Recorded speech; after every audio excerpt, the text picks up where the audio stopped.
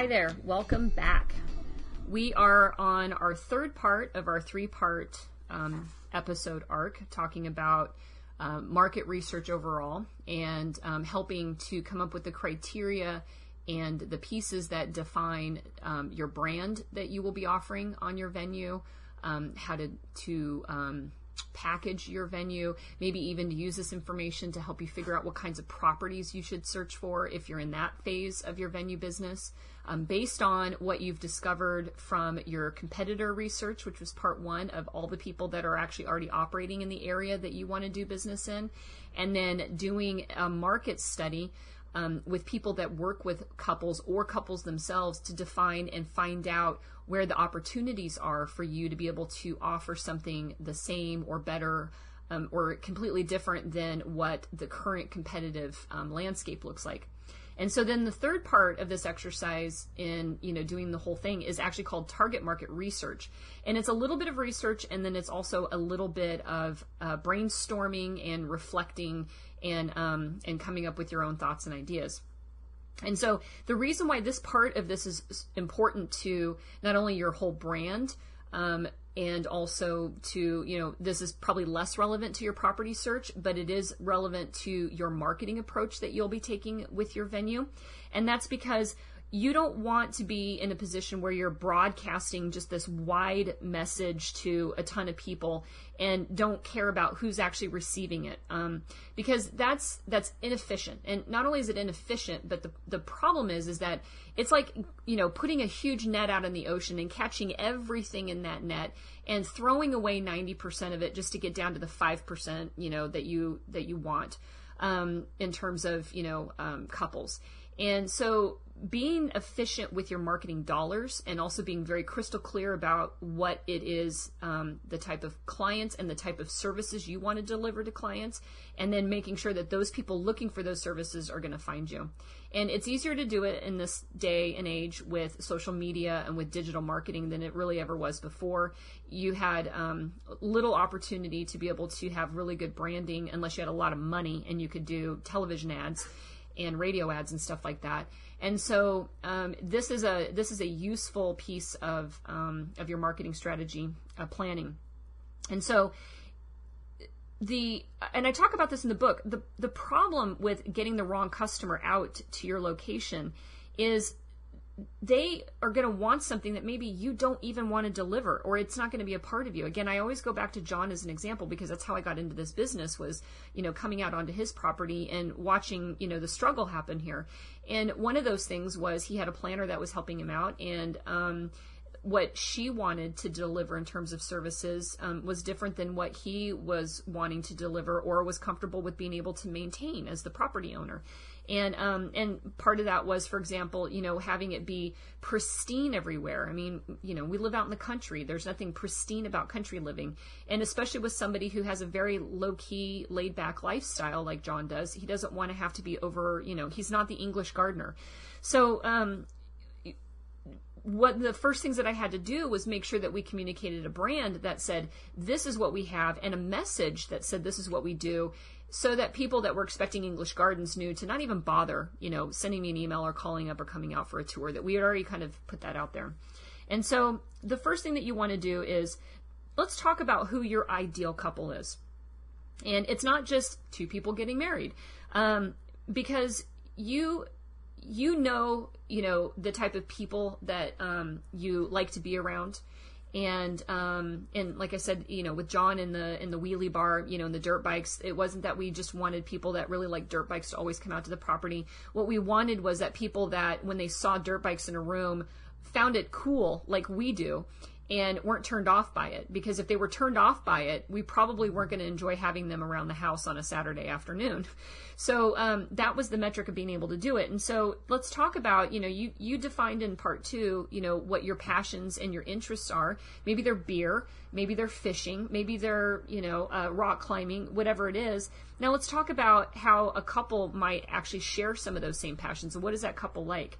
Because then what you're going to do is you're going to define who that person is, and then you're going to talk about how they, get into their heads and find out how they, come to know about wedding venues and what they're looking for in a wedding venue, if that's what you want to bring to you.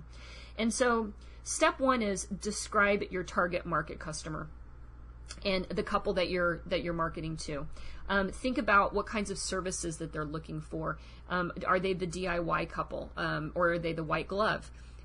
Do they like to have really laid back atmosphere and not a lot of supervision and a lot of restrictions, or do they want to be catered at every turn and have everything done perfectly and and all those details in there? And maybe there's somebody that's in between. Maybe it's also the type of size of weddings. Do you, based on your property size, do you only want to have small weddings, or do you have enough, acreage and land out there that you can actually do really big weddings?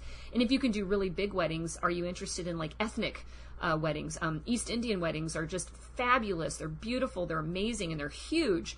And so think about, what is it that you're trying to bring in?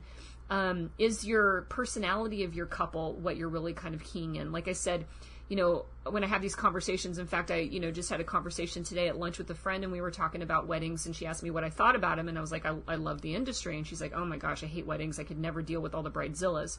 And I told her, I said, the honest truth is that I rarely, and I mean this to any of my brides that might be listening, I've never had any of them.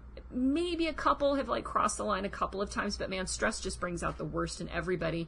And I told her, I said, I think it's because what we communicate is that we're easygoing. We're not going to fuss around with a lot of things. And that also means that we're not going to put up with a lot either.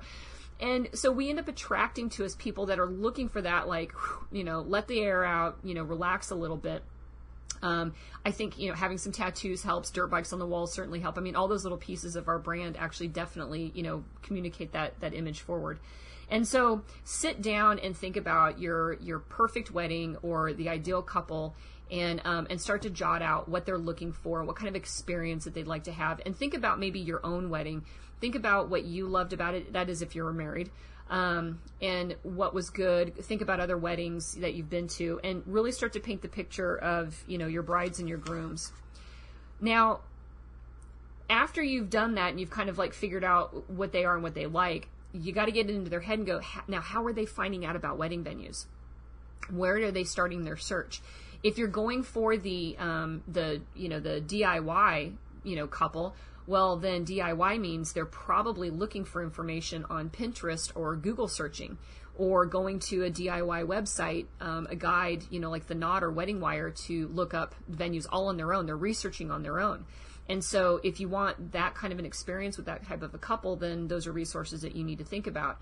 If they are white glove, they're not even bothering with it. What they're doing is they're looking for the top wedding planners, and they're going to let them worry about the details. So knowing the type of couple that you've got then dictates to you how they're finding out about you, which then dictates how you will end up marketing and to whom and what manner you'll be marketing. So when you're in the head of your couple, think about what kinds of things that they may have problems with and what they may struggle with, because what you're going to do is, with your venue, is you're going to solve some of their problems for them. That's the key with business here, is that you don't just have another, me too, like everybody else. You have something special that's just for them, that is addressing, one of their big concerns or their issues. And, for us, for example, we found that for couples that want to have more freedom and choice and, a much more open mind, meant that they wanted to have their own catering choices. And many venues are actually owned by a catering company or have exclusive relationships with just a handful of catering businesses. And so we found, through market analysis and also kind of like thinking about like what kind of people are we, discovered that it was a big, huge factor for us to say, like, we were an open catering, which meant every caterer was welcome here. We also happen to really love dogs. We love animals, and found that there were lots of couples out there that, again, that very kind of, I don't want to call them offbeat, but, they're not the traditional, hardcore, get married in a church, type of thing. They're looking for that casual experience. A lot of them want their dogs in their wedding. And so we found that was a struggle that they had with. Not all wedding venues allowed that. Alcohol was another big one. So think about the common opinions, the challenges, and the frustrations that you've heard through your market analysis. Now, remember, this is carryover. You asked this question already to your planner or to some of your couples, so you're not just translating that over to your target customer. And so this is, you've already kind of gone through this exercise. That's why this may sound familiar here. And then what are the pain points, challenges, and desires that you hear people talking about on blogs and social media regarding, wedding venues? Is it the pricing of the venues? Is it the access points? Is it the, place looks really beautiful, but you've only got 3 caterers to choose from? What are people commenting on out there that you can actually use to help better understand the mindset of your target customer and your target couple? So then after you've painted the picture of who these people are, and you know who they are, and now you want them to come find you, you're going to think about what their motivations are. And so when couples are selecting venues, it goes in waves. And that's why I put in the guide here that keep in mind that how early they book will have a big influence as to what their issues are or what their motivations are. So when couples book, or get engaged, way ahead, and they're planning on having a wedding like 18 to 24 months out, they have a whole different set of criteria that are based mostly on the features of the venue and the location. And those are heavy, heavy pieces of their whole thing. That's why they're waiting so long, because they want the perfect location. They want it to be at the perfect place, whatever their definition of perfect is. A couple that actually gets booked, within 6 to 12 months, perfect may not be achievable because now it's also date. They have to get married, in the summer of this, upcoming year. And so they're looking for Saturdays, and then there's a whole nother wave of where all the Saturdays are booked. So now they're just looking for anything in July, and then it's a Friday in June or, whatever. So what their influences are and what gets them to make their choices over venues varies depending on that engagement period. And so thinking about, your target customer, are they going to be people coming in at the last minute? Are they ideally out there 18 to 24 months? But your target customer could be all of those. They could be, some of them booked really well in advance. Some of them just decided to, get married, 8 months ago, and now they're coming around. And so you want to be able to have a strategy that sells to the same couple depending on at what point in time they're being motivated to book. Hopefully that makes sense. I know it makes complete sense to me. Again, if anything I talk about in here just isn't quite clear, go to weddingvenuebiz.com, shoot me an email, say, hey, Amy, I was listening to this thing on, customer motivation, and I think you meant this, but did you really mean this? And I'd be happy to answer that, so don't worry about it. Part 3 is customer satisfaction. And so this is, if you get a chance, and this might be carryover from your market analysis, but if you get a chance to talk to couples pre-wedding, post-wedding, and planners actually have really good insight into this, so don't worry about having to go through this extraordinary exercise to track down a bunch of couples. But if you want to, like, you plan on having like a huge venue, 10 venues, and you're just going to go into this industry and just crush it, well, then maybe what you do is you do invite some couples that got married and have them come in afterwards and tell them, what they thought. I know I've thought about doing it with some of our couples. So, but what you want to find out is, how did they feel about their experience? What I have seen and what I know in this industry is the things that matter early tend to be not really what matters when the moment comes and the day arrives. And in the wedding industry, we always try to counsel our couples and let them know, hey, as long as you get married, you did what you needed to do. So don't stress about whether or not the dahlias were the right color. Don't worry about if the table runners got wine spilled all over them and if Uncle Bob was acting like a jerk. It doesn't even matter. You got married, and that was the actual point of the whole day. And so you want to talk with couples or planners and find out, did the venue that they got married at, did it exceed or meet their expectations, and in what ways? Again, this is the qualitative analysis here. And what did couples find to be super important that they needed to know about before, and then turned out to be really pretty unimportant the day of, or vice versa? I ran into this experience, through the years of being able to do this with couples have blinders on when they come into the venue. They see everything, but they don't remember anything. And they're looking at like the big picture, they're imagining their wedding coming, together in their brain as they're standing in the middle of the barn or out in the ceremony area in the lawn or, whatever it is. And so they're kind of getting in this big picture of it. and they overlook things that, you kind of wish that they, had seen. And so I learned this and would find that during tours then, knowing that I had heard about it after the fact, that, gosh, I didn't realize your parking lot was right next to all the tractors. And it's like, well, we are a farm. So now on tours, I'd sit there because the dad would walk up to me and go, oh my gosh, you guys going to move all the tractors? And we're like, no, we're not moving the tractors. The tractors were there when you guys saw the place, and, they're going to be there now because, we're a farm. So you go back around and you on tours go, hey, I need to point out those tractors are going to be there, and you learn as you go.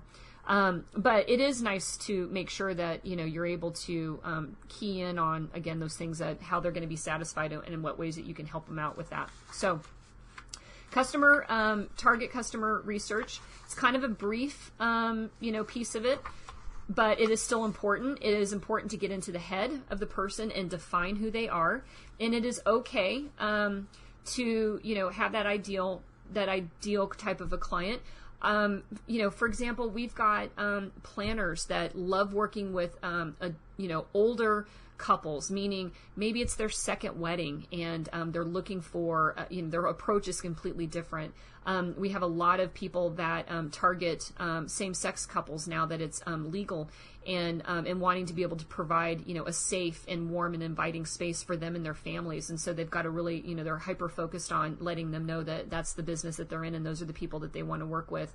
Our mission is, like I tell everybody, that we're about that place where everybody can be themselves, no matter who they are, whether they're incredibly religious or they want fire dancers and do tequila shots, that everybody is welcome at our place. And so our customer is not going to ask us to move their tables for them and to pick the cobwebs out of every nook and cranny ahead of time, because that's not what's important to them. What's important to them is to express who they are and to be able to decorate and hang out and have that experience. And so getting into that brain and then understanding how to deliver that message will be important. Like I said, this piece of it is less so for your venue hunt, but it is absolutely going to be a vital piece of coming together with an effective marketing strategy and then making sure that you are developing a venue that is going to be successful and that you're going to be happy running it, most importantly. So again, thank you for your time, and looking forward to hearing any questions that you guys might have. Again, weddingvenuebiz.com, and I am Ami, and have a great day.